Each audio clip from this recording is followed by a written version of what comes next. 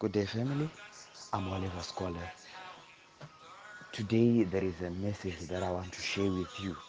You know, I have been reading the Bible, the Word of God, a lot, and I've realized that there are things that we are charged to have.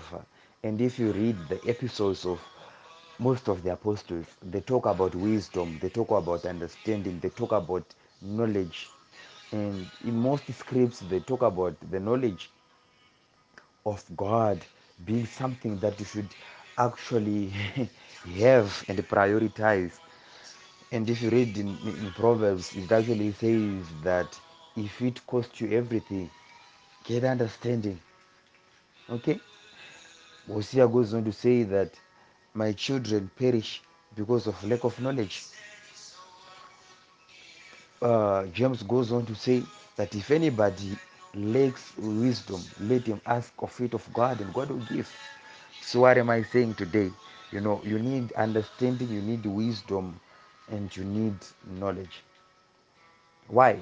Because the purpose that God has set you forth to achieve, it requires you to have those particular things working together. That's how you can work well in the purpose that God has already called and ordained you for. Right. There was a man called Peter. Peter was called by Jesus. And in his calling, Jesus says, come and be what? Fishers of men.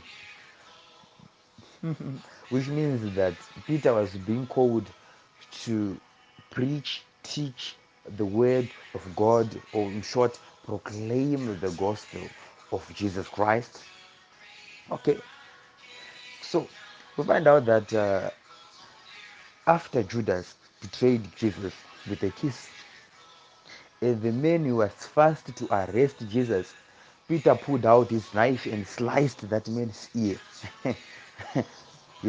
Jesus would have let that ear aside, but he took it and he healed him, he restored that ear.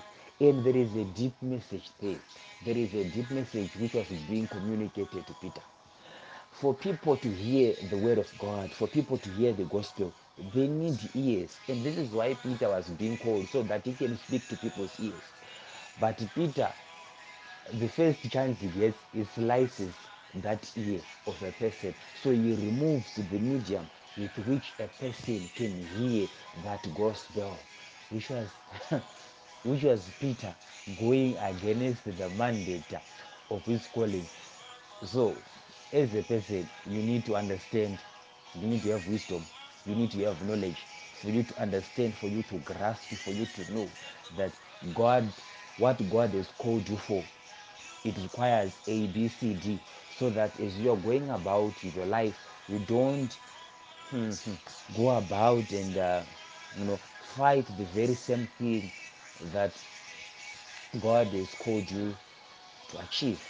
And I really believe this is why Jesus said, uh, do not depart from Jerusalem until you receive the Holy Spirit. For he realized that people like Peter, they are very emotional people. If they don't have the Holy Spirit, the one that will guide them, which is actually the spirit of wisdom, they can't carry out their assignment.